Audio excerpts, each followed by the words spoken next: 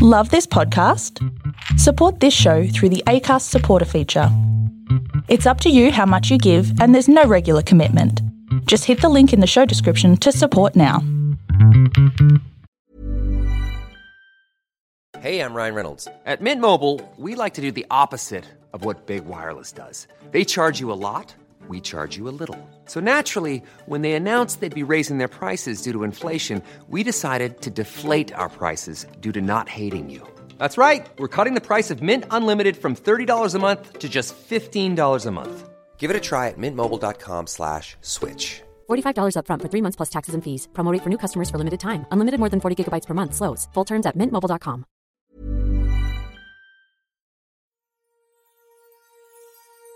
Welcome one and all to the Storybox podcast, the place to be if you are a lover of stories.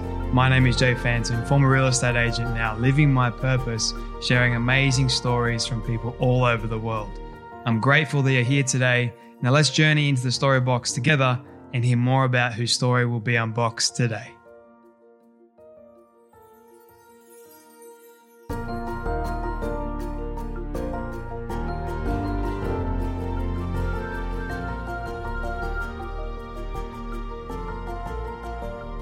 Have you ever wanted to learn something really fast or master the art of business, face your fears, pursue your ambitions, and become the hero you are destined to be?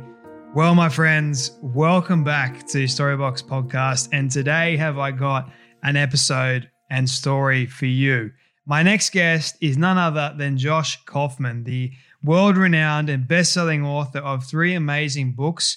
First one, The Personal MBA, Master the Art of Business, The First 20 Hours, How to Fight a Hydra. And this guy, my goodness, we had such an amazing conversation. We had to do it a 2-parter as well. So I've combined 2 episodes into one for you because there's so much amazing content in this episode that I know you guys are not going to want to put it down. But if you don't know who Josh Kaufman is, Josh's research focuses on business, entrepreneurship, skill acquisition, productivity, creativity, applied psychology, and practical wisdom. Now, all that is in this episode. There's a lot to unpack, but I guarantee you're not going to want to click out of it. You're going to want to continue to soak up all this man's incredible wisdom.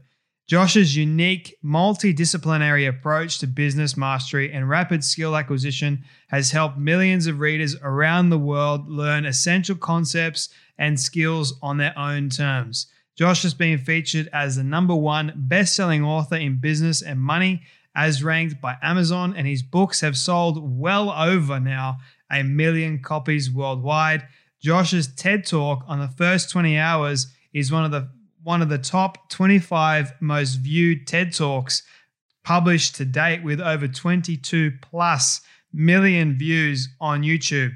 Josh's research has been featured on the New York Times, the BBC, the Wall Street Journal, the Atlantic, Fortune, Forbes, Time, Businessweek, Wired, Fast Company, Financial Times, Harvard Business, and so many more. Josh has been a featured speaker at Aspen Idea Festival, Stanford University, IBM, Google, just to name a few. And I know you guys are going to love this episode. So with that being said, if you do get something from this, please share it around to your friends and anyone that you know. Take a screenshot, put it up on social media, tag the Storybox, tag Josh if you can, and let us know what you think of it. Also, please leave a rating and review over on Apple Podcasts. It goes a long way to building this incredible community and inspiring so many more people to know their worth and to become better in their lives. So you guys know what time it is.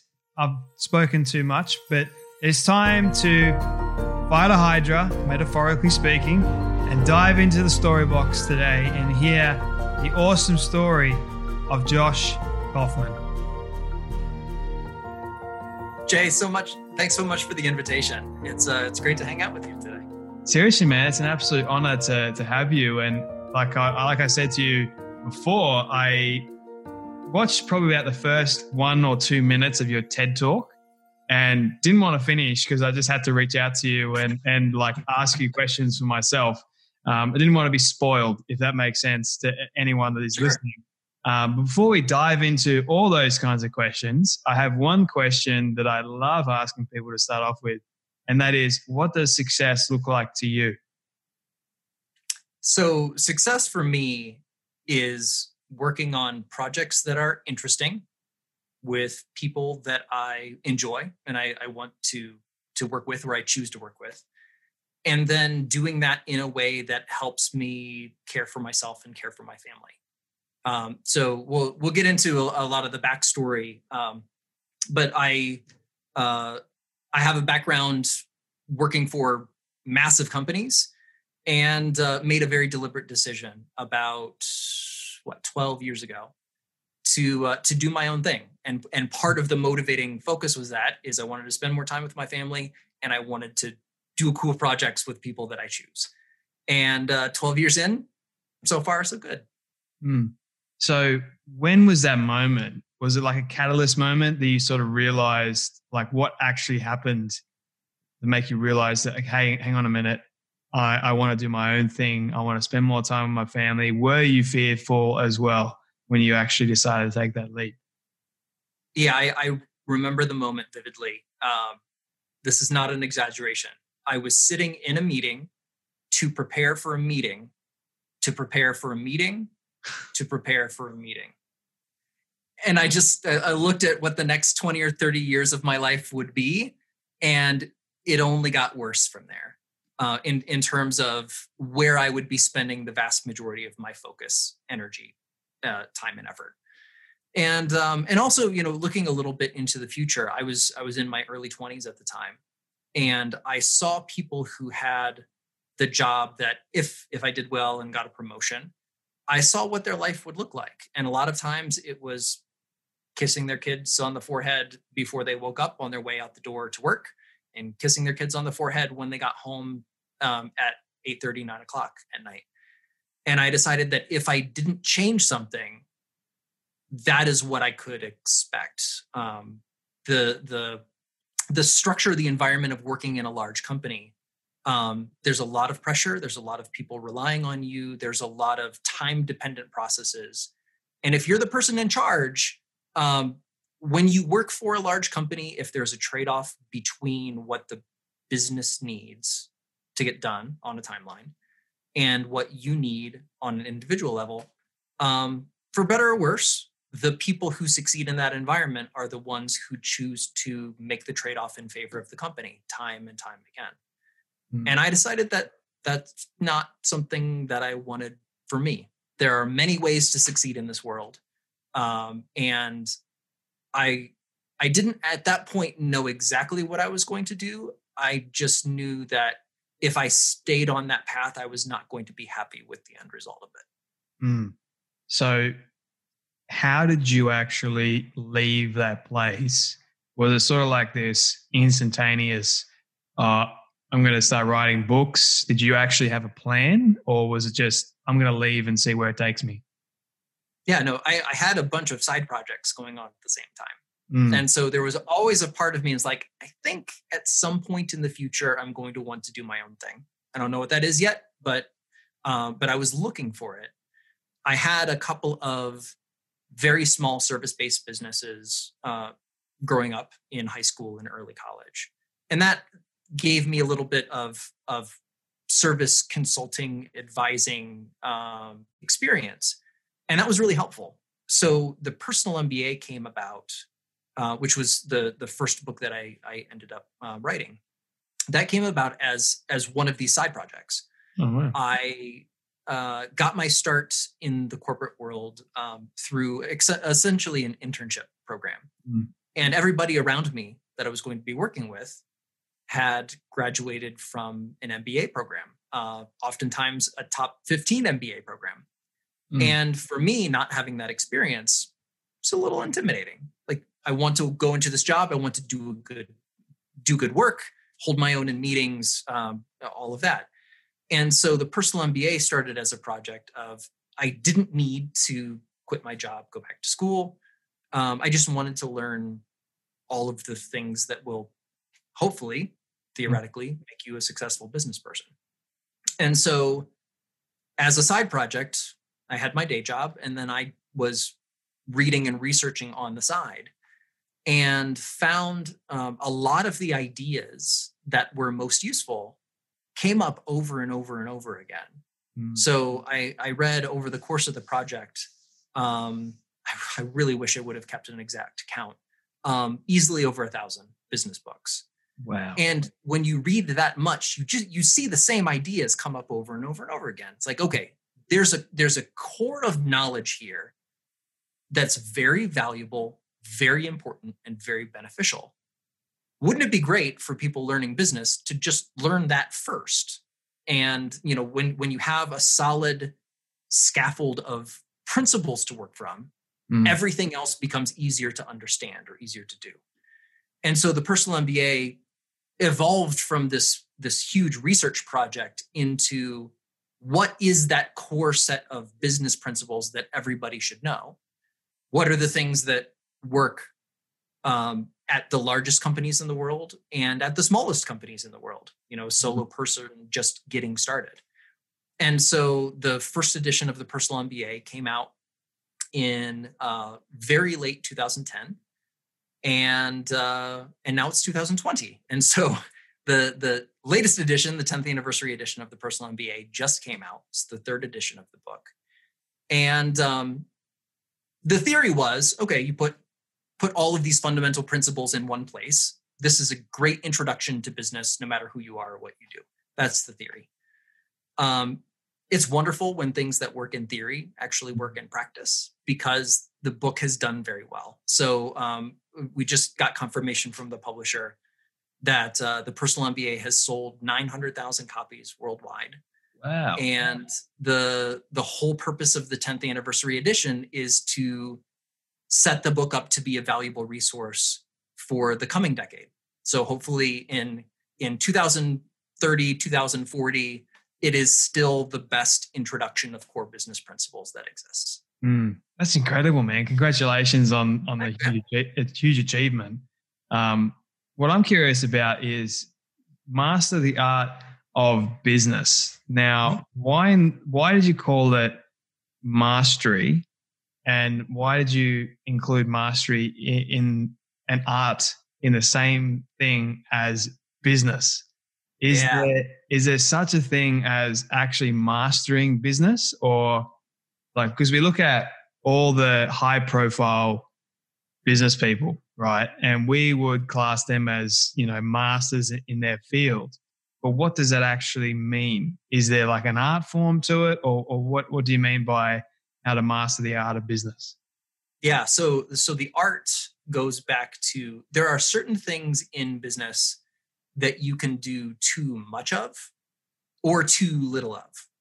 And so this is an idea that goes all the way back, believe it or not, to Aristotle, who said something along the lines of virtue is the mean between two extremes. Mm-hmm. And so, if think of something like courage, right? So courage is something that we can all aspire to. The absence of courage is cowardice. That's a bad thing, something to be avoided. The polar opposite, so having way, way, way, way too much, is hubris, getting into situations that you should not be in because you are so overconfident in your abilities or your abilities to make a difference in this particular area. So you're trying to shoot for the middle point between those two extremes. I think a lot of the art in business is understanding these fundamental principles, which really do govern what businesses are, how they work, what it means to do it well. And then finding that middle point of focusing enough on certain things, but not too much or too little. And what you see over and over again with successful business people is they pay an enormous amount of attention to these fundamental concepts, because they really are the definition of what it means to be successful and do business well. But then they're also very perceptive and willing to experiment to find that middle point between too much and not enough. And so I think this makes, to me, business one of the most fascinating areas of human existence, because it's so multidisciplinary and it's so important, to the function of our society, to our day-to-day lives. Doing business well means adding very real value to the world, and in doing so, supporting yourself and your loved ones. There's a virtuous cycle there that's very unique.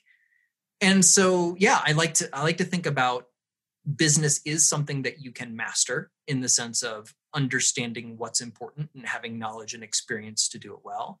And then the art is finding that middle point between not enough and too much. I like that, man, because business in the economic sense sort of helps run the country. I mean, small business does that. And when we look at who's actually running the company and who's like the owner or the founder and everything like that, you got to look at their life and actually what they do with their life, because that also translates to how they run their business, like values, if they actually are balanced. Because if they're not balanced, then I highly doubt that their business is actually going to be balanced either.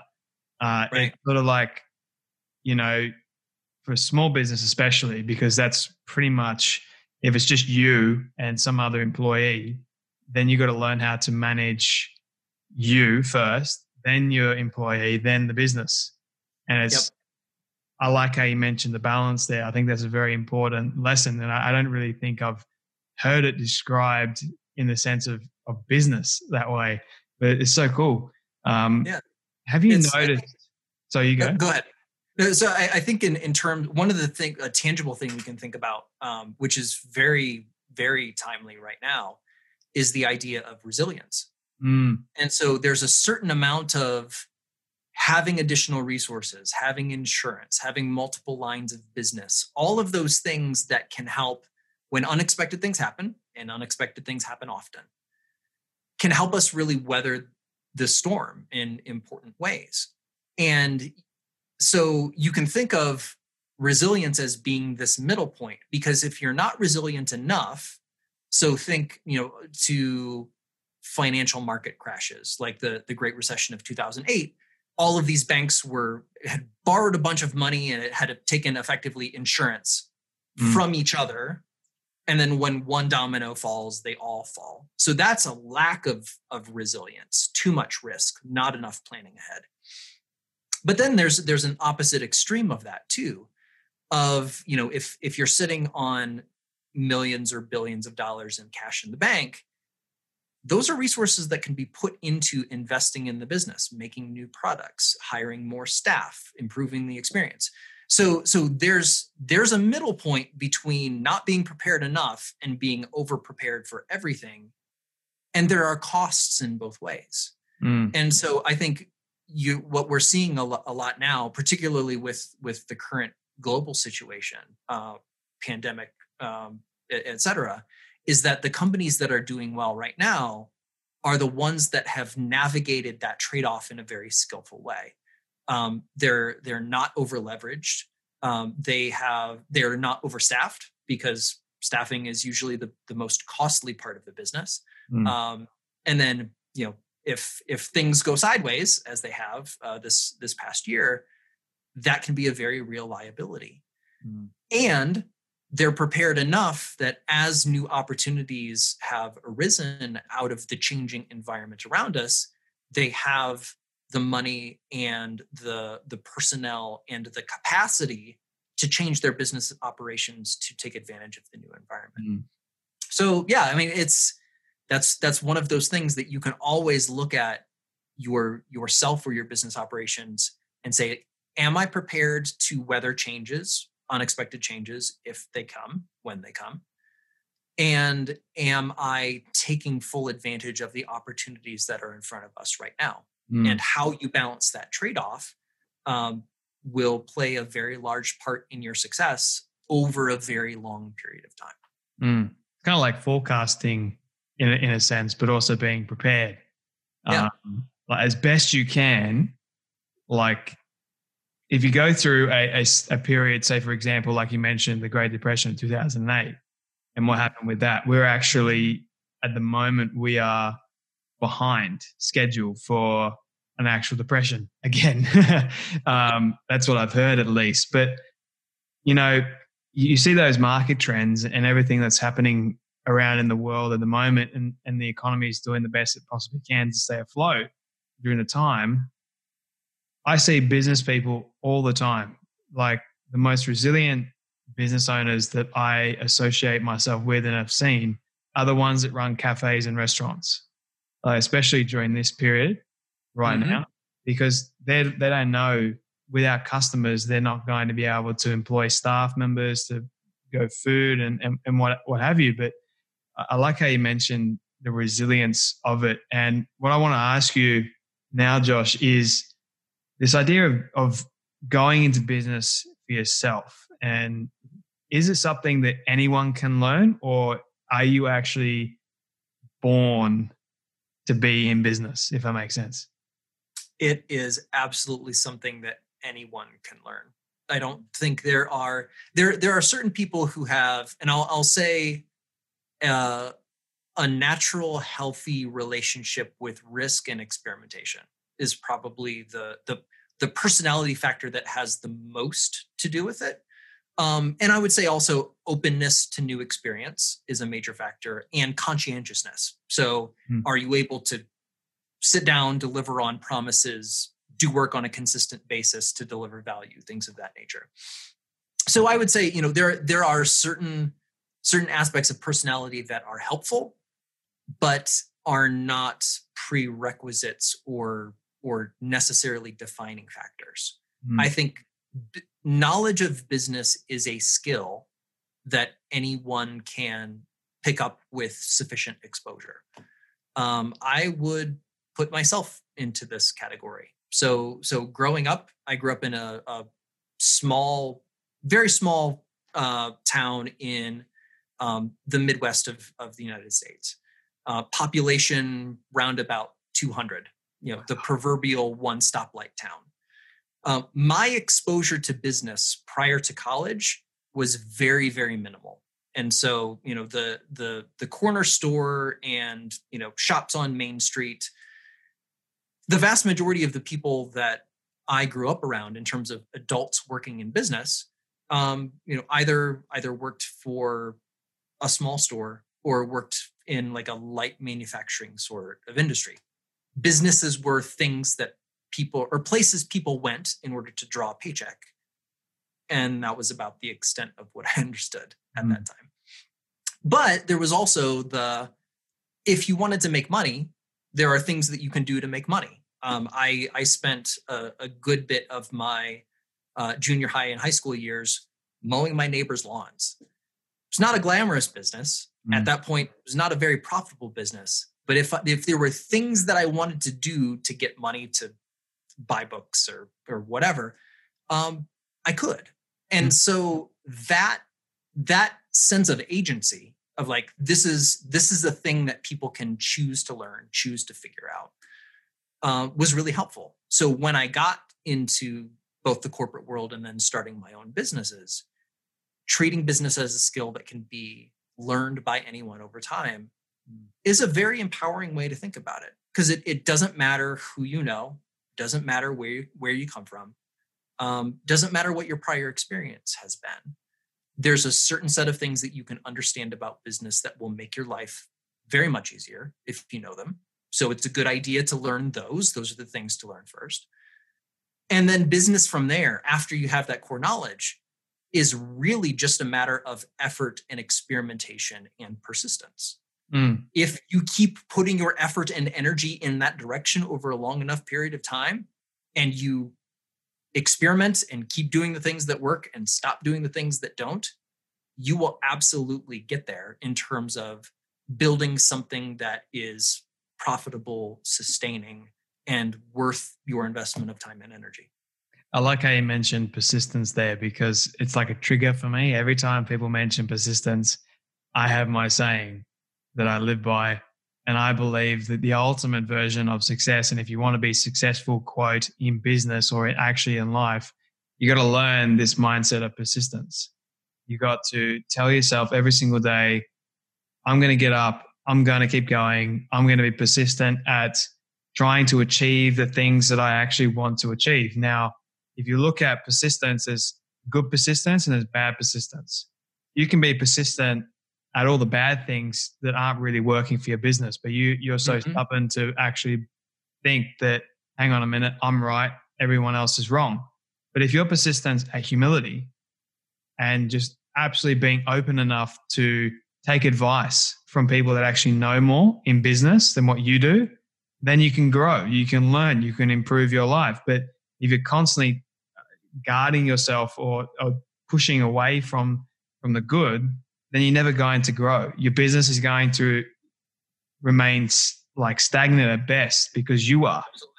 So I personally believe that if you actually want to move forward in your life, even if you face struggles, failures, because they are going to come, rejection, you name it, then having that mindset of, okay, today I'm going to get up, I'm going to continue pushing forward, I'm going to be persistent, I'm going to put into practice all the things that I have continued to do every single day up until this point, like whether it's reaching out, whether it's counting finances, all these things in business that are actually good for it, keeping it afloat, and just practicing learning something new.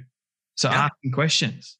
So I think that's like, if you want to be consistent at it, be persistent. Absolutely. That's my philosophy. Yeah, I see so many people, particularly on the entrepreneurship side, people who decide to start a business and they give it a try for a good solid week. They say, well, people aren't knocking down my door. I'm obviously not cut out for this. And that's not how it works. It's never how it works. No. And if it's one thing that I've learned doing this podcast, if you want to see it as a business, is that most people, when they start a podcast, they sort of quit 6 months in because it's really, really hard work. Yeah. It's long hours. And if you're not in that mindset of, why am I doing this? What's my vision? And actually actively working towards your vision, same thing in business. Like your values, your business values. Like if you're going against that, your business isn't going to grow. Like you're constantly fighting something that you don't really need to fight. So instead of going against the grain, go with the grain as best as you possibly can. You got disruptors too, but they've disrupted a certain part of an industry because someone told them that they can't do it. It's the same thing. Like if you get told, hey, you can't do something, well, so what? Go and show them you can do it. Right. And it's not proving to them, it's proving to yourself that you can do it. And watch that business grow. I think I'm getting off on a tangent. I apologize, but no, not at all. I think this is something that happens a lot with beginning entrepreneurs, and they have an idea for something they want to exist, and so they'll go full speed ahead making that thing. And when it's done, they present it to the world, and nobody wants it. And so I think and this is, kind of coming back to our finding the middle point conversation. There's a middle point between having an idea, some value, some unique thing that you can bring to the world, and then also putting down your preconceptions and just listening for a while. A lot of early stage entrepreneurship looks a lot like anthropology in the sense of just going out into the world, keeping your eyes and your ears open and noticing what people are frustrated about, how they're expending effort or time or energy that they don't need to, hassles, things that just annoy people. All of those things are clues that can give you some insight into what would make a successful business.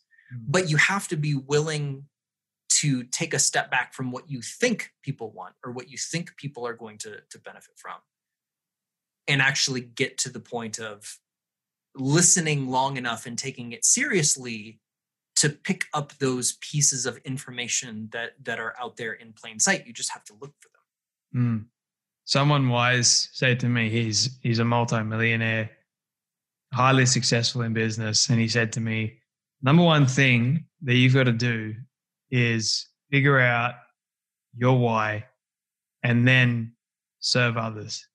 He said the moment that you focus on yourself, then your business starts going down, starts declining. You start focusing on other people, how you can service them. Kind of like what Steve Jobs did with Apple.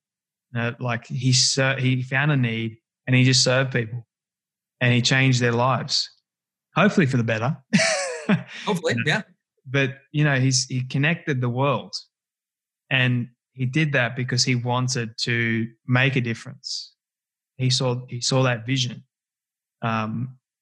So anyway, steering the conversation a little bit towards your second book, which I'm curious about, The First 20 Hours, How to Learn Anything Fast. Now, I'm a slow learner. Oh, sorry. I always like to say with certain things I'm a fast learner, but with other things I'm a very slow learner, like math.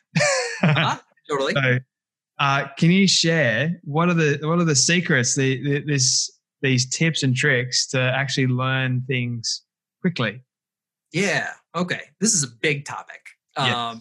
and something that I was very excited to dig into the research on. So what I've noticed is that a lot of what is talked around in terms of skill focuses on the when you get really good at it part. Like, what does it take to become a gold medalist at the Olympics or, chess world champion or whatever?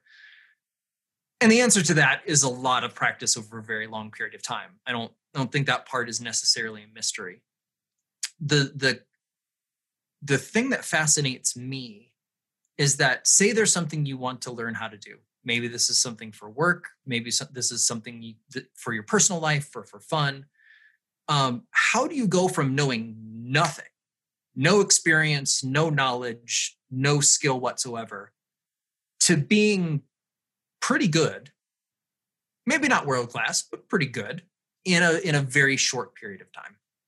And so this became another one of my research projects, which was digging into the literature and research on skill acquisition and figuring out how can we do this well and how can we do it faster. The first thing that's really important to understand is that knowledge and skill are two completely different things. So knowledge is ideas in your head, having some conceptual understanding of what a topic is, how it works. So for example, The Personal MBA is a book about business knowledge. It's helping upgrade the business software in your brain, for lack of a better analogy. So when you get to the practice of doing business, you have a working set of knowledge to draw from that will help you make better decisions. That's the whole point. That is not business skill.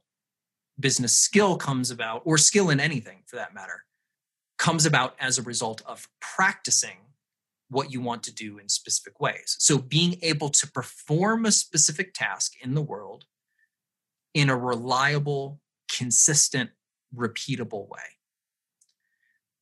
And skill is one of those areas that has a deep research literature that isn't really talked about very much. And it's fascinating because what the research literature says is that the point of our most rapid improvement happens at the very beginning. So if you think about improvement in performance per unit time, that is concentrated at the beginning. You can go from nothing to being reasonably good in a very, very short concentrated period of time if you do it well, if you do it consistently. And so for me, the question became, okay, like, well, what does that look like? It's not years, it's not months. It's about 20 hours of focused practice. And the valuable thing about this to know is that it's universal and generalizable. So it doesn't matter what you're learning. Could be a physical or a motor skill, could be a cognitive skill. So say something like programming or touch typing, things like that. Touch typing is kind of a cognitive motor skill combined, which is cool. Or think like chess is the example of a mental skill. purely mental skill. So the really cool thing about this is there's a way to going about learning something that you want to learn how to do in a focused, efficient, effective way. And the end result of that is going from knowing absolutely nothing to being reasonably good in a short period of time. And the best part of that is that, kind of similar, we were talking earlier about businesses. People get frustrated way too early. They say, well, I'm obviously not good at this. And then they put it aside, or they quit their podcast in the first month because they don't have enough listeners, that kind of thing. People, this is a universal thing around skills, particularly adult learners, because adult learners are not used to feeling dumb, are not comfortable feeling like they're not performing well. It's very, very frustrating. And adults, contrary to kids, if you ever watch a kid on a skateboard just like throw themselves at the thing over and over and over again, and they crash and fall and they laugh and they just get back up and do it over again. That's a very constructive response to learning a new skill. But adults don't tend to approach it that way. We're like, try to do something, it doesn't work out. It's like, man, just not good at this. Just don't have the talent. I shouldn't waste my time. I should go do something that I'm better at doing.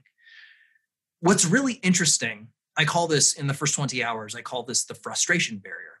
So for adult learners, the first few hours of practice are almost always just pure hell. Absolutely frustrating. You want to give up very early because you have an idea in your head of what skill looks like. You know what you're supposed to be able to do. And the contrast between that and watching yourself do this thing for the first time is often very extreme. And so for adult learners, there's this barrier of there's a certain amount of frustration that you are going to experience and that you have to get through in order to get to the point where you're performing reasonably well. And the reason I use reasonably well as a threshold is when you're performing reasonably well, that's when things start to be more fun. That's when things start to be more interesting because you see yourself doing this thing that you want to be able to do. And that's kind of cool. And you want to keep doing that and see how far you can push it. So that first 20-ish hour period is absolutely critical in terms of your ability to do this thing at all. But then once you're able to push through that frustration barrier, the rest of the improvement process becomes much easier. And so I focused the research in the first 20 hours about that critical early learning period.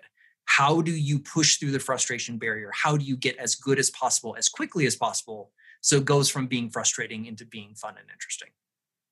That is fascinating because I know for me, and when, because we get frustrated a lot. And I like this this first 20 hours thing. It's fascinating to me. Was this something that you conducted on yourself? Figured out, okay, it's 20 hours for me, so it must be 20 hours for everybody else? Or is there actual science behind it? It was a combination. So the research literature talks about something called the power law of practice, which talks about what I said earlier, the biggest improvement per unit time happens at the beginning. So in terms of graph, let me see if I can do this reversed. Kind of goes like this. If skill is the y-axis, it goes up really quickly, and then you kind of plateau off at a certain level. And so when you look at chess grandmasters, they had that early improvement, and then the plateau is maybe several decades long, but they've just continued to inch up over a very long period of time. So the power law of practice is in that early period. It's the period where you go from here to here. And so what I wanted to do is that there a lot of discussion around skill acquisition was focused around this idea that was the research literature comes from Anders Ericsson, who is a psychology professor, popularized by Malcolm Gladwell in a way that wasn't necessarily true to the actual research literature behind it. But it was one of those things that at the time everybody was talking about, 10,000 hours to become an expert, yada, yada, yada. So the question for me was that, okay, let's grant that as true. So if you put a lot of time and effort into something, can you become one of the best in the world at it? Yes, absolutely. At that point, does things like genetics or talent play a big role? Yeah. Like if you're an Olympic sprinter, having your Achilles tendon be a little bit longer, like a millimeter longer, might make a difference. But for people, the vast majority of the skill acquisition that people pursue on a daily basis is not becoming the best in the world at something. It's picking up something that they've never done before and trying to figure out how to do it. So the question for me, which there's not a whole lot of research literature on, is how long does that take? What level of investment can you expect to go from zero to something reasonable? And so, so that's how I found the power law of practice. Like, this is a relationship that exists across skills. Doesn't matter what you're trying to do, you're always going to see this happen. And so that's when I started doing self-experimentation about this. And I picked up a whole bunch of different skills and put this to the test. And so what I found for me is that 20 hours, which is just roughly speaking about 40 minutes a day for a month, is enough time to see astounding dramatic improvement in pretty much anything that you're doing. I found, depending on the skill, the frustration barrier is often the most severe up until the 4 or 5 hour mark in terms of concentrated, deliberate practice. And then everything got easier from there. So yeah, just there's a certain amount of, it depends on what you're trying to do, and it depends on how much practice you're throwing at this in what period of time.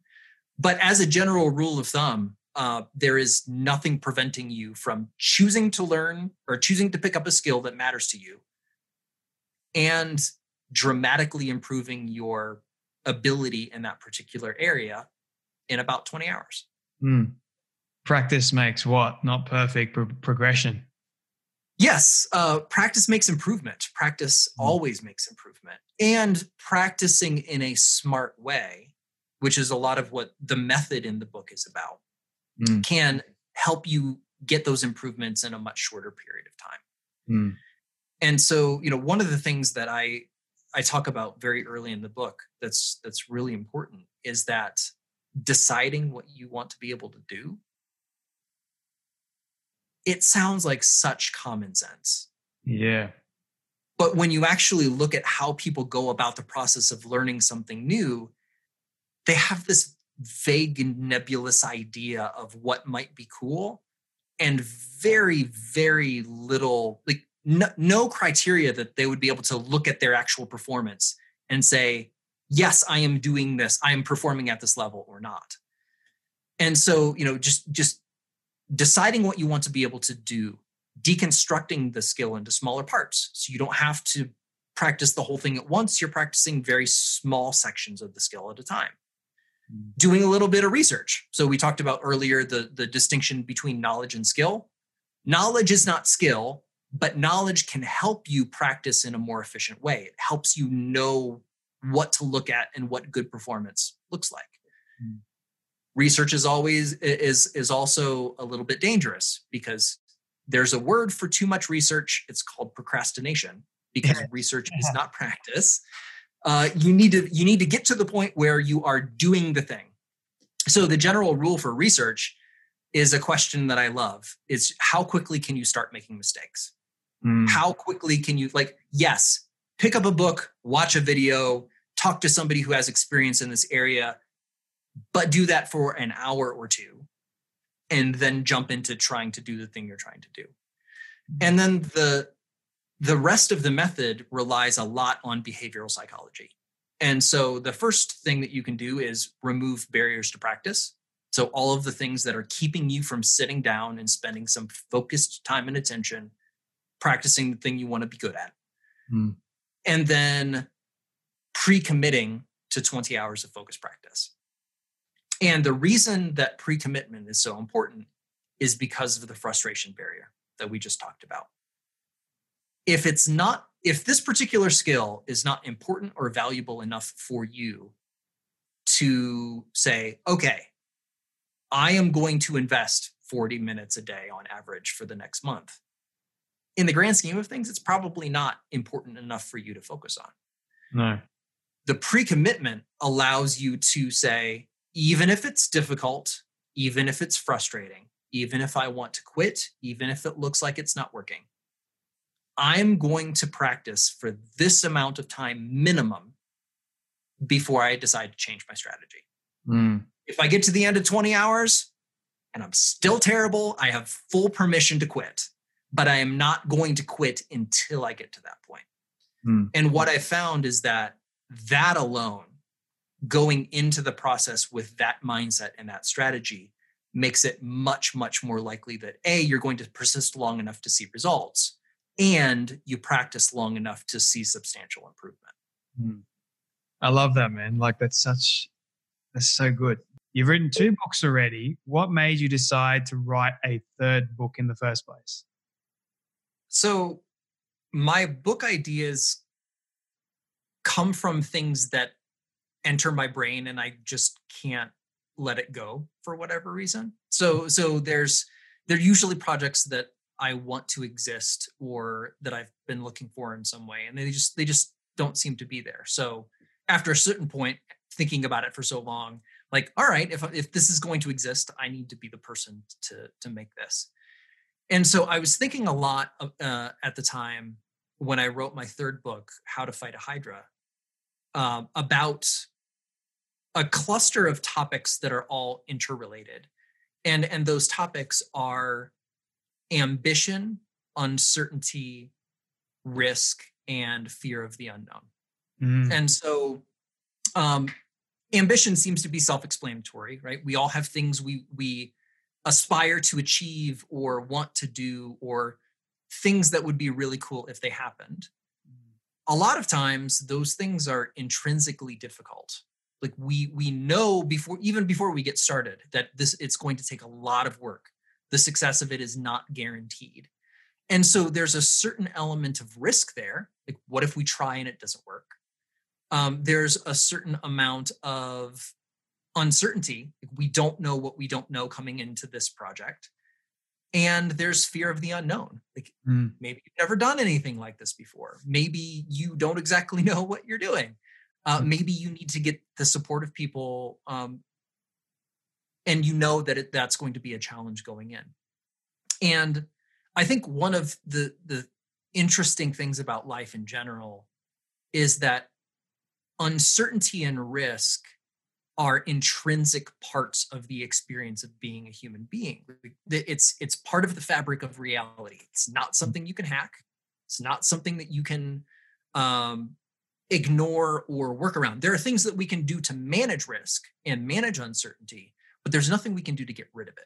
And so thinking a lot about those topics, and then the ambition and the fear of the unknown, those are psychological topics. That's about our response to what it is we want and what the world outside is giving us in terms of feedback.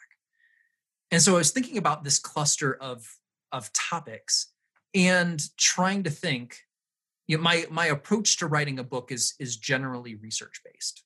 So go look at the literature, try to find something useful, and then communicate it in a format where it's clear and valuable and accessible to a reader who has not read the original research literature. What I found with How to Fight a Hydra is that writing a book about uncertainty and risk and fear of the unknown is a very straightforward way to write a book that nobody wants to read because they're intrinsically uncomfortable topics. We want to feel like we're going to be able to achieve the things we want to change, but really wrapping your mind around there are elements of the world you don't control. There are things going into a project that you cannot anticipate. It freaks people out. And so I started writing this book. My first draft, like reading through and working with my editors, like this is not working. This is really not working. And so I still remember where I was when I had the idea. I was in my kitchen, and I had just read Stephen Pressfield's The War of Art. Excellent book, highly recommended, where he takes the idea of, it's kind of a mix of procrastination and acrosia, like having a hard time getting yourself to do creative work. He personified that, and he called it the resistance. And so in the book, like having this as almost taking this concept and making it an entity, some outside of yourself. And I was thinking about that, and I started mulling over, like, what if we take this bundle of stuff, this bundle of ideas, and instead of making it abstract concepts, what if we make it an entity?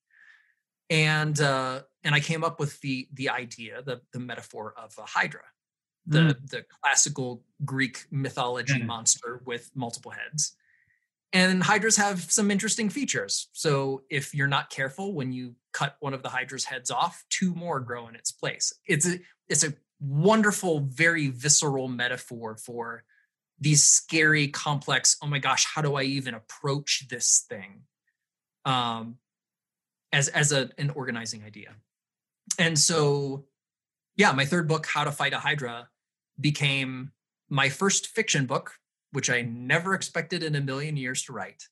But it turned into this interesting allegorical story of, instead of talking about, here's what the research literature tells us about how to handle uncertainty and risk and fear of the unknown, this story has a protagonist. The protagonist wants to do something really difficult and is in the process of dealing with uncertainty, risk, and fear of the unknown.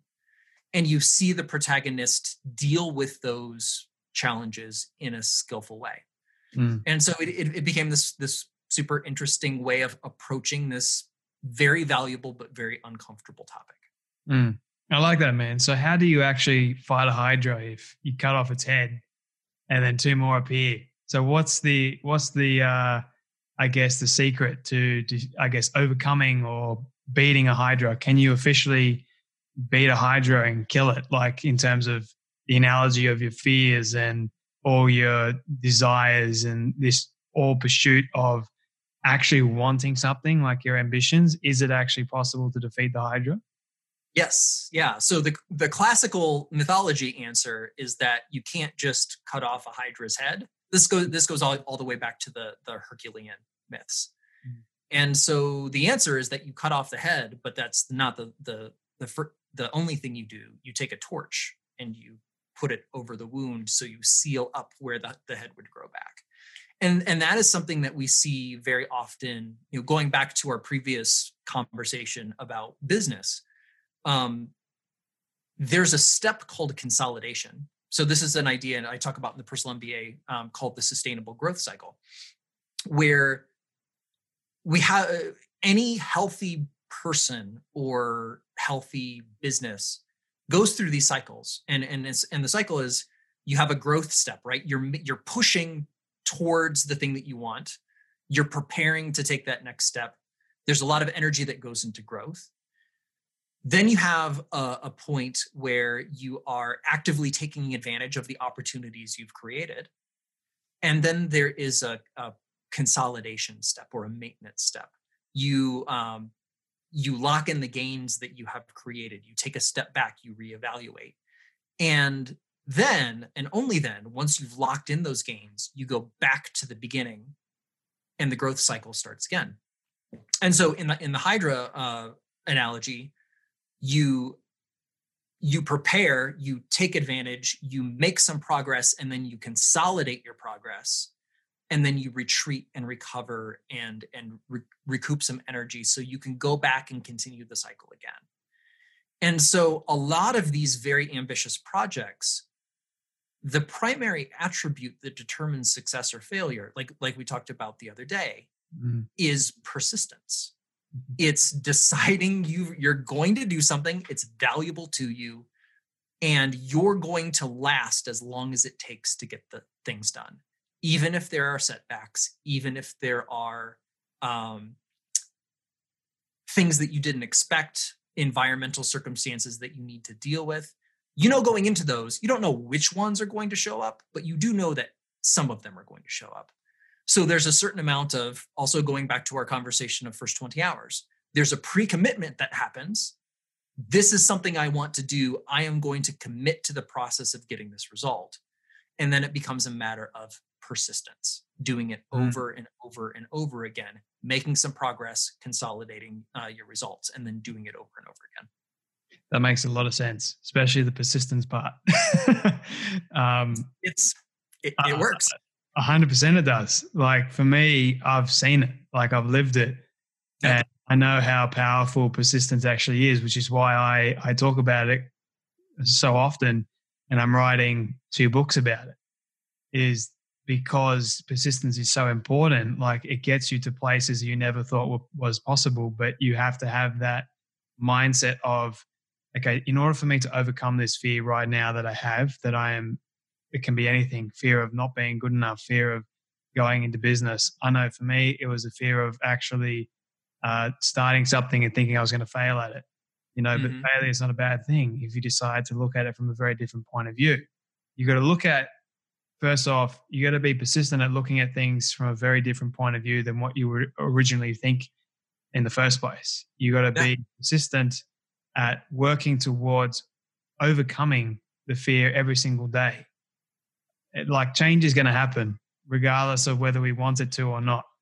Like it's going to be inevitable. Same with pain. Like I know I think your analogy is spot on. The fighting of the Hydra, like you feel like you're being surrounded by this massive evil and beast that you feel like you can't face up to it.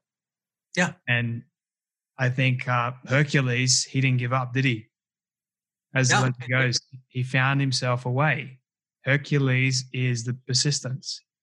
Why don't you become persistent in your life and see what's going to happen? Like guaranteed, you will be able to beat, for the sake of a better analogy, the Hydra in your life, whatever it is. So, yeah, and I think a lot of people forget that there was a point in the Hercules story where it looks like he's going to lose. Like he hadn't figured out the consolidation step. He got a little bit of help with that from a mentor. And so, yeah, when you're walking into a big, scary, complex project where you don't have everything figured out, there's a certain amount of exploration and experimentation that has to happen. It's part of the process. You are not going to know everything you need to do in order to succeed. And when that experimentation doesn't go well or doesn't go according to plan, that can be very, very frustrating. Oh yeah. But it's important to know that you are absolutely not alone in that. Everybody who does anything meaningful in life has the experience of being overwhelmed, feeling like it's not going to work, experiencing serious setbacks or costs. All of that is completely normal. And I think there's a lot of value in knowing and understanding, particularly when you're going through something like this, you're not alone. You're not the only one who has dealt with things like this. This is an intrinsic part of the process. It's necessary. If it were easy, A, it probably wouldn't be worth much, and B, other people would have done it before you were doing it. So the difficulty is a part of the opportunity. And just by understanding that, I think it takes a lot of the pressure off, or a lot of the feelings of like, am I really cut out for this? Is this something that I really should be doing? I think, and this is where getting into the broader society and culture perspective, there are a lot of messages that we get from all corners of society that say it should work the first time. It should look easy. It should look like, you have everything under control. You know exactly what you're doing. It's very uncomfortable for people to even admit to themselves, like, I don't know what I'm doing, and I'm not sure if any of this is going to work. And And people treat that as a problem that they need to hide instead of, no, I'm trying to do something difficult. I'm having difficulty. That's an expected part of the process. And if I just keep going, as long as the end result or what I expect to get out of it, as long as the end result is worth it, I just need to keep trying things until I find something that works. That's good. What would you say is your biggest fear, Josh? My biggest fear. I've been dealing with a lot of fear recently, and this gets into some things that are going on in personal life. I wrote about this on my site. I can send you a link to it. I've had some pretty substantial health issues over the past decade plus, and so talking about writing How to Fight a Hydra in terms of metaphors for dealing with complex, scary things that you're not sure that you're willing or you're able to overcome. That one was mine, and still is to a certain extent. And what's interesting is this is not a project that I chose. It is a project that is an intrinsic part of life for me, and that I need to keep working on, to keep trying new things, to try to keep making things better. So just for context, I have felt tired for the past 10 years, and nobody knows why. And so a lot of the debugging process for myself is trying to alter parts of my life, alter diet, alter medication, alter supplements, alter things to not even to feel good, to get from rock bottom to like neutral and functioning. And so it's been really interesting. I mean, talk about a project where you cut off one head and two more grow. It ended up being a really good metaphor for things like that. And I think Hydra was a book that ties up a lot of my previous research in a way that's useful in a different context. But it also, I wrote that book for me as a way of kind of processing what's been happening over the past couple of years and trying to find the useful bits of this very difficult experience. And so that's a long way of saying that that my fear for a long time has been this particular issue, whatever the root cause of it is something that there is not an answer to, and that nothing that I will do helps, or can help, or can fix what's going on. And I think that I'm not there yet. There are still things that I can improve, but I've come a long, long way in trying to discover things that work, and then also doing that in a way that lets me do all of the other things that I enjoy. So, like, for example, 2 or 3 years ago, scheduling an advance time and date to sit here and talk with you was within the bounds of probably not a good idea, because my ability to forecast into the future, what's my body state going to be on this day at this time, pretty low. Nowadays, it's actually pretty good.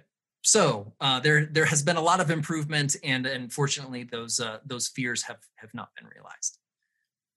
I can relate to the health aspect quite a bit. Like, if you were to hear, this is not to take away from your fear, but I think one of my biggest fears was one of those health issues would actually catch up to me and end my life, to the point where it's not necessarily for me, but it's for those people that are going to miss me when I leave. Like my friends and family. Like, all of a sudden Jay's gone. What are they going to think? Like, I know people have that resiliency to sort of move on in the moment, but for me, it's just about trying to take care of myself as best as I possibly can now. And Like I've almost died 3 times. I'm so And sorry to hear that. no, man, I look at that, and each and every time that it's almost happened, I'm thankful that I didn't, because now I can share that with other people to help encourage them and say, I'm only here because number one, God saved me. Number two, I'm persistent as heck. I don't give up. And I could have given up so many times. And I have this analogy, sink or swim. Yeah. And I ask people this all the time, and most often than not, people say, oh, I'd rather swim. Of course you'd rather swim. It's nice. No one likes to sink, because sinking is that feeling of failing. It's that feeling of this pressure on top of you.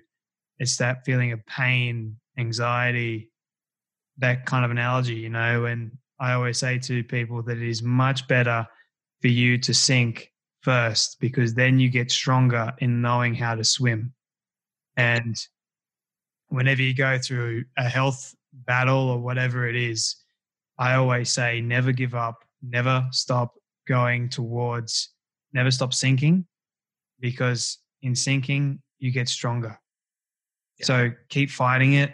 I know you might be afraid and anxious, and you may not have the answers to your questions, but keep fighting the Hydra.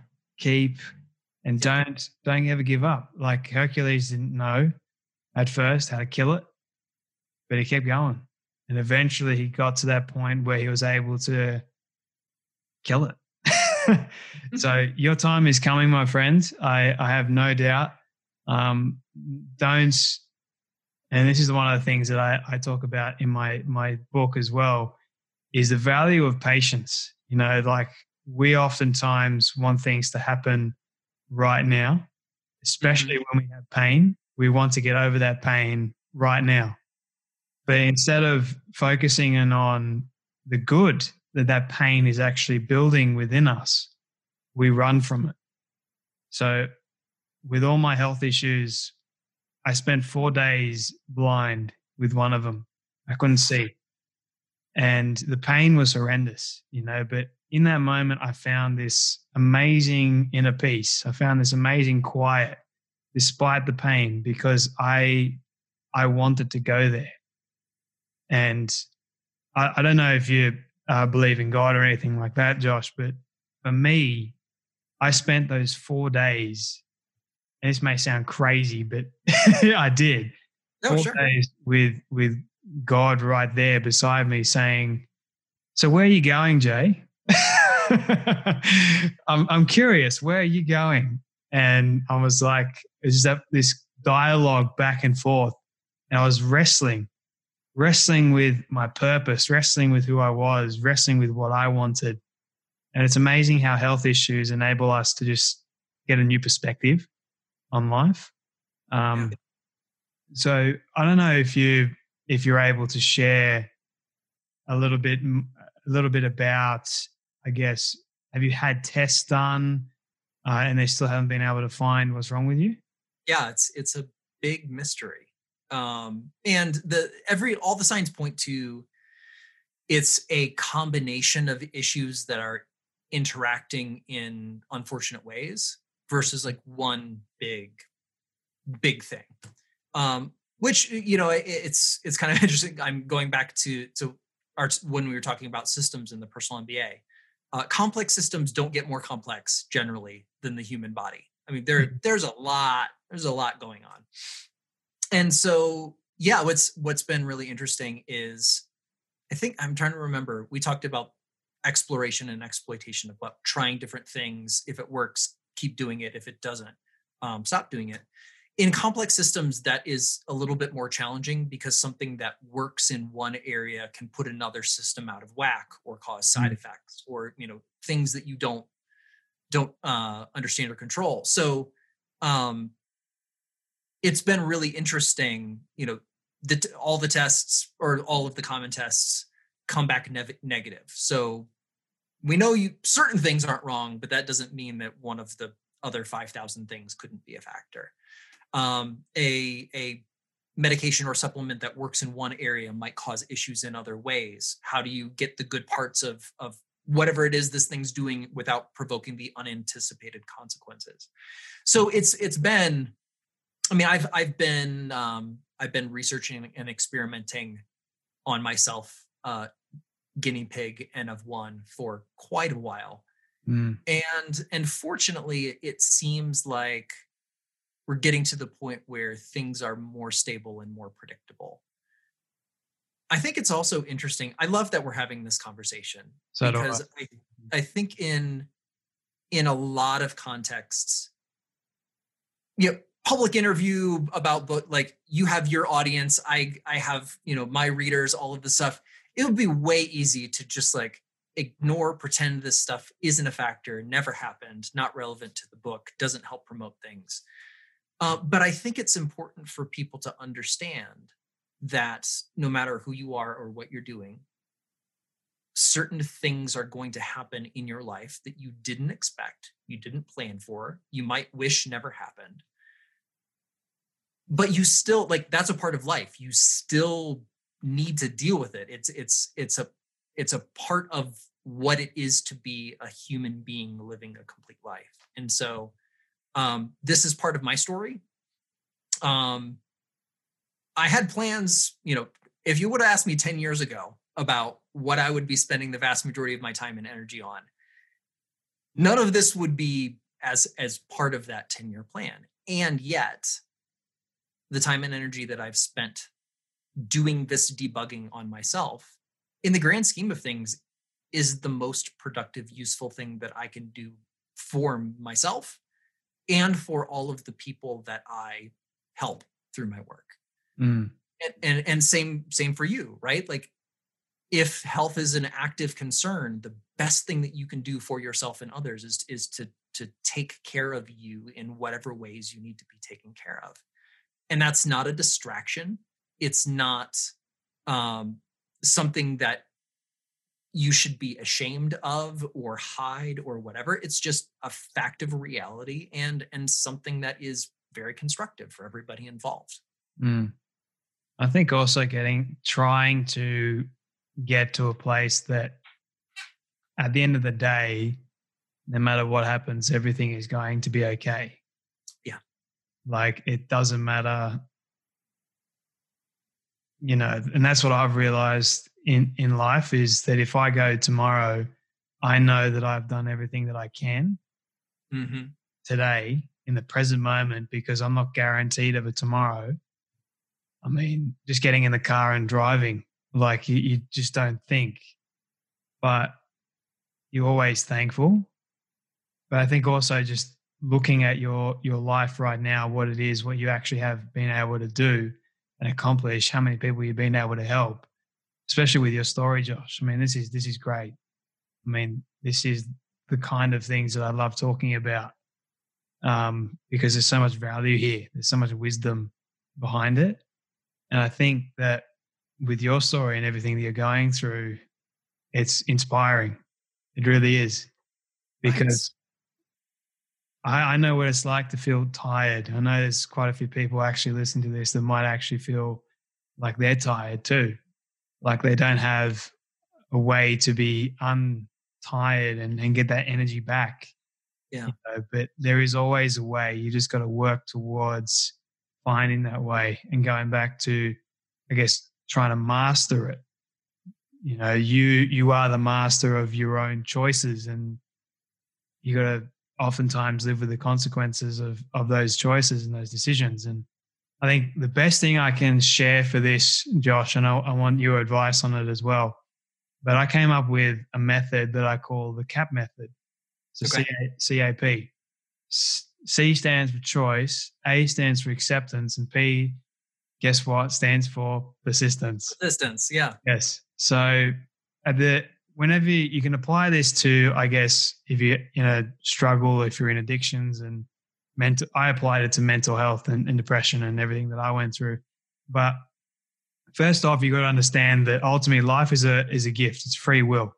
You have the choice to accept your reality for what it is right now, or you can choose to accept that you can be so much more than what you are right now. And in order to get to a place where you feel that you are happy, satisfied, fulfilled, you've got to be persistent each and every day. You've got to put on a cap, as it were, as the analogy is, on all the negative in your life, and keep that cap as tight as possible by being persistently closing it.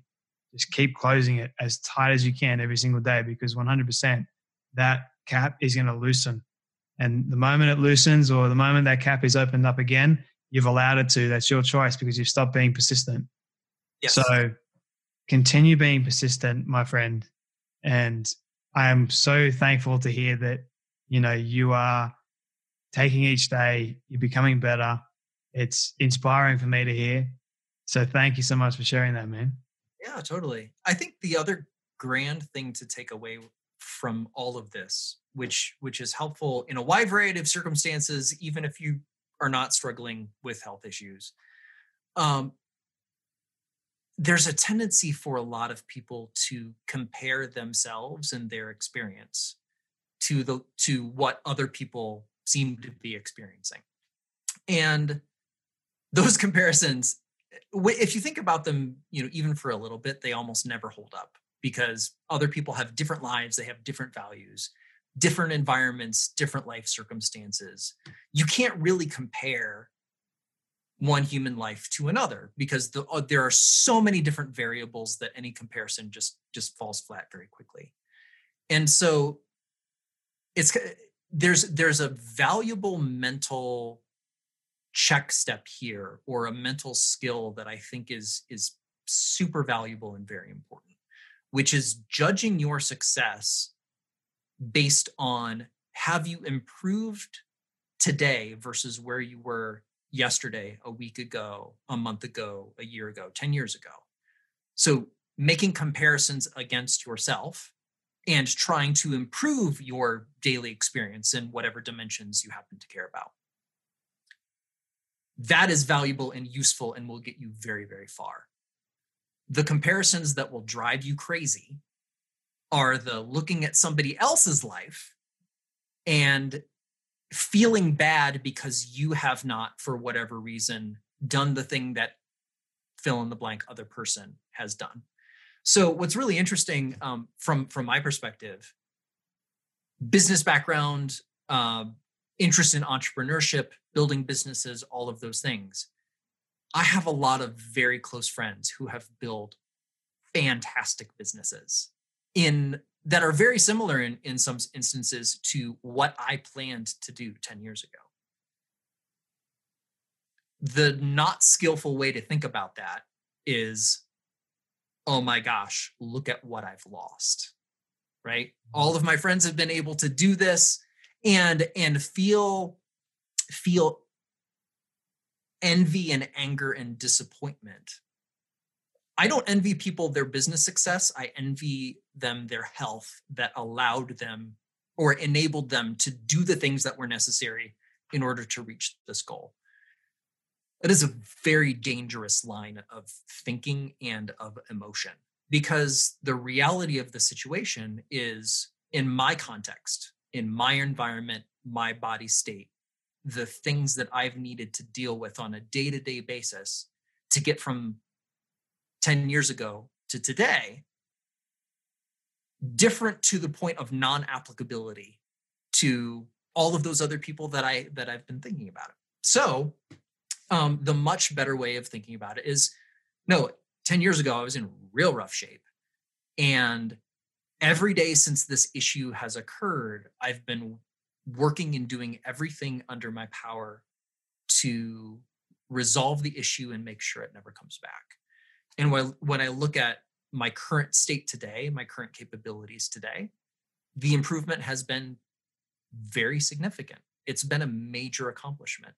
It's not how I planned to spend the past decade, but adjusting to this unfortunate series of circumstances that have occurred, there's been some really very real progress and deep success along the way in making progress on this thing. So yeah, the comparing yourself to yourself or your past self, there's a wonderful little quirk I picked up years ago, which is to think of yourself every year as a different version of yourself.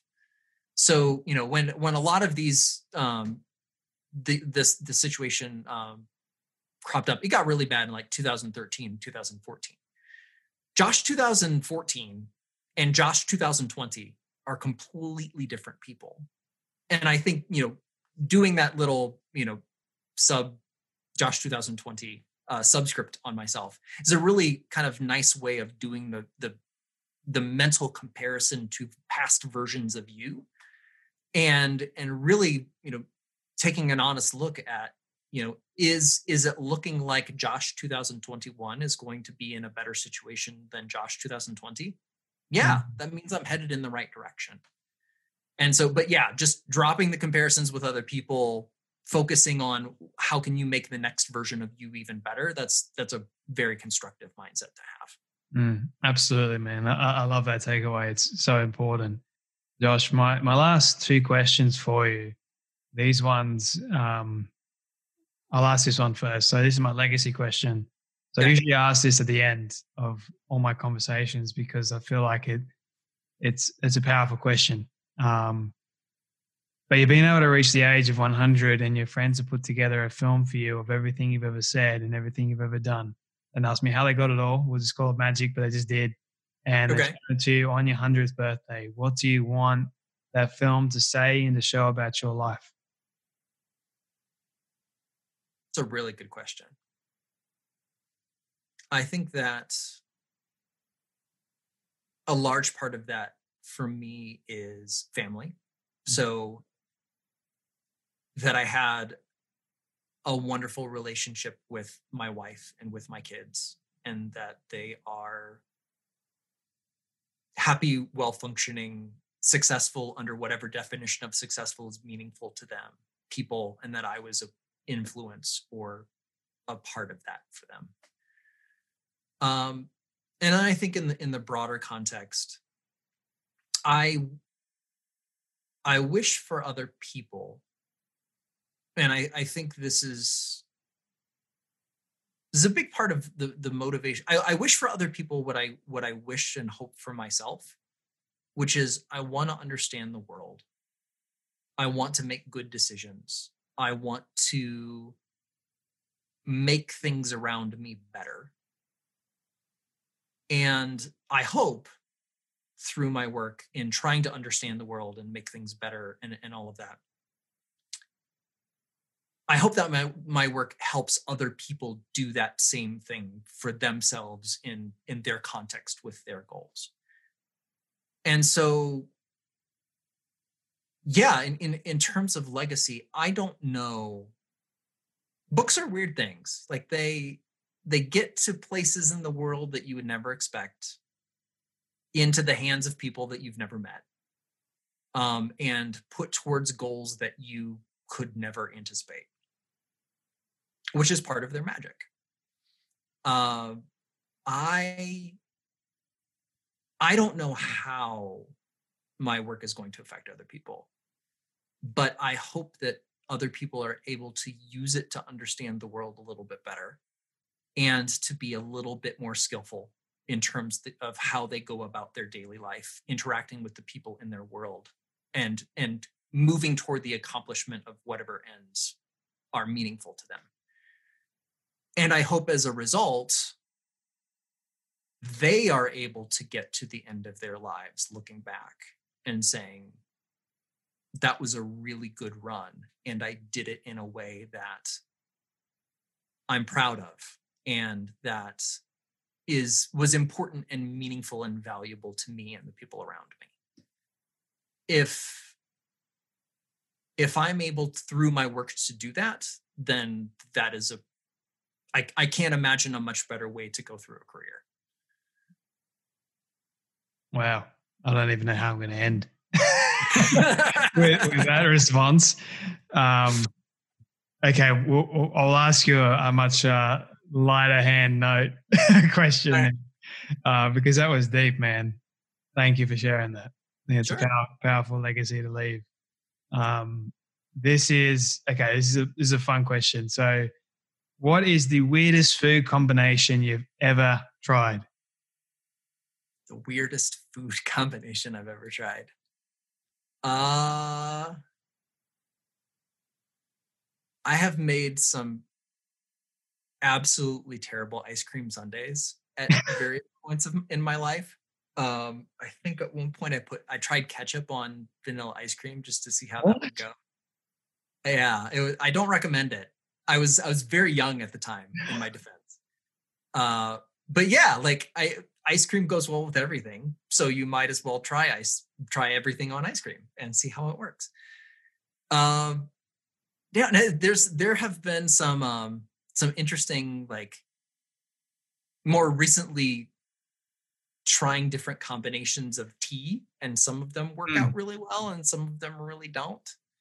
Like I did like that. peach flavored tea that if you mix it with green tea, it doesn't really work. Like, it sounds great, but it's really kind of nasty. Yeah, this you can see this deep thread of experimentation of, like, let's throw a bunch of things together and see how it works. Yes, there have been a lot of not so great combinations as a result of that. That's how the best chefs are created, in my opinion. Yep. My daughter, she's almost 10, and that's her new favorite thing. Like, let's just get out a bunch of things from the refrigerator and freezer and blend them all together and see how it goes. So it's nice to see this inclination being passed down and encouraged in the next generation. I think my kids one day will be like, Dad, why are you putting that on that? I'm like, don't mock it till you try it. Why would you not put that on that? Exactly. For me, have you ever had chips and ice cream as well? Chips and ice cream are pretty good, actually. Yeah, I guess it would depend on the chips. Like, there's a sweet potato chip that I really like that would go really well with ice cream. I've actually never tried sweet potato chips with ice cream, funny enough. Like, I think I've always just gone for the normal potato chip, like Macca's chips. Mm-hmm. Those ones, like with the Macca's soft serve, we call it Macca's McDonald's. So basically, like we used to smash it all the time. But nowadays, we got more fancier taste than just McDonald's. We go to like a Baskin & Robbins or gelato place. And Josh, we get the some of my all-time favorite chips from this place down the road from my house. So I bring back this gelato. I get some of those chips. I don't know what they do to it, but they just make it so good.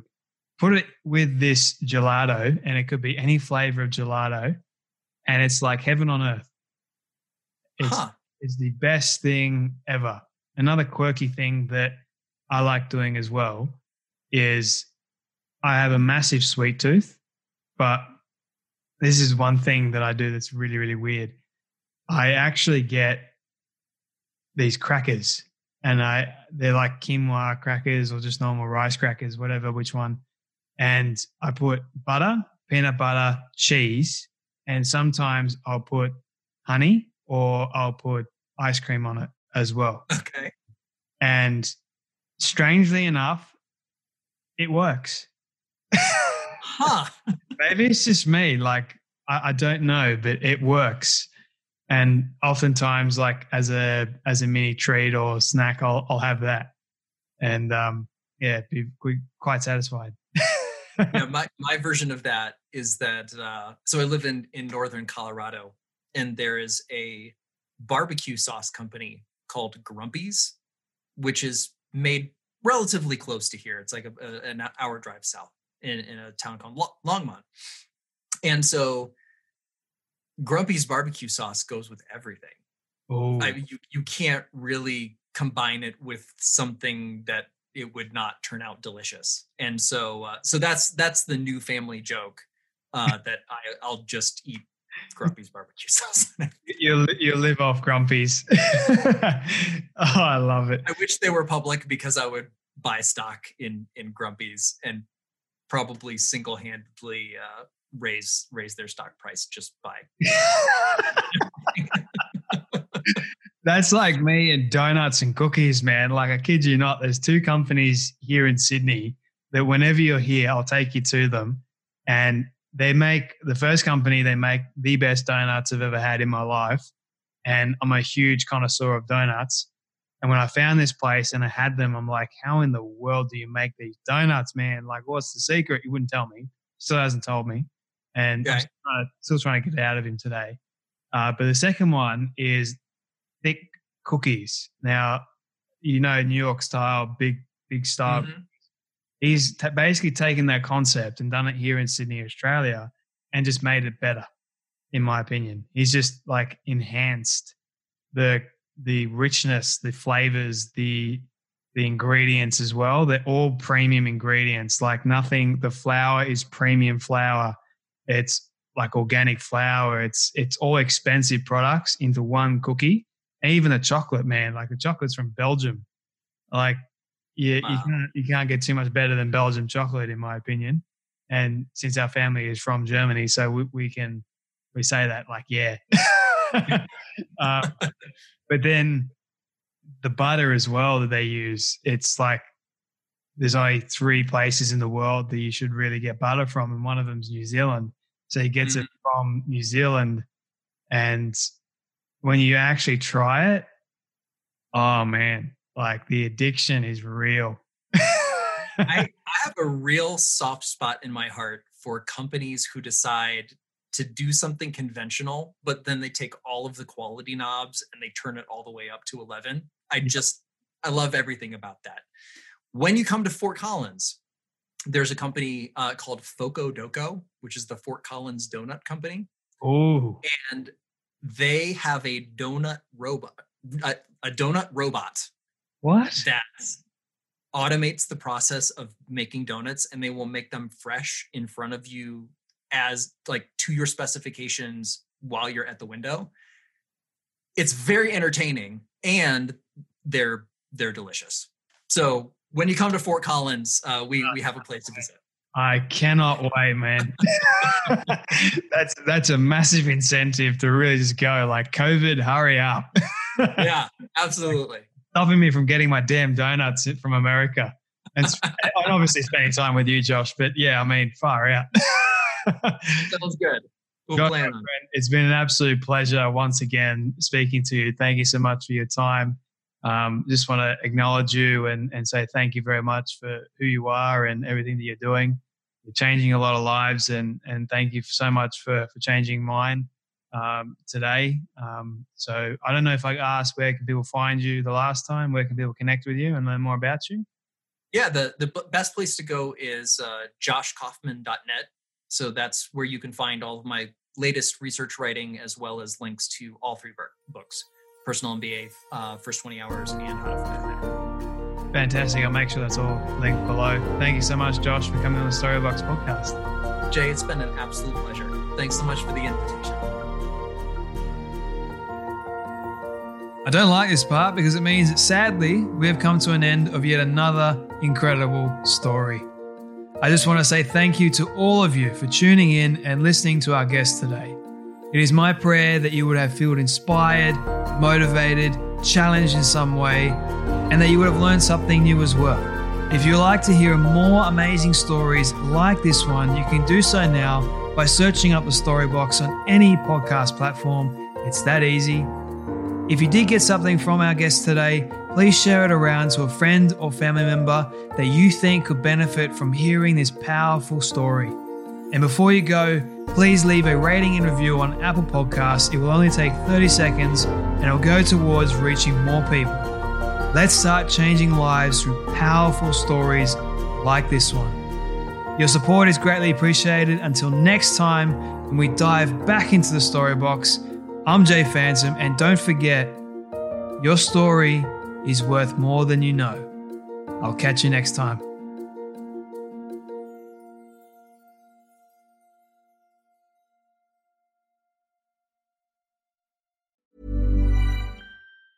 Ever catch yourself eating the same flavorless dinner 3 days in a row?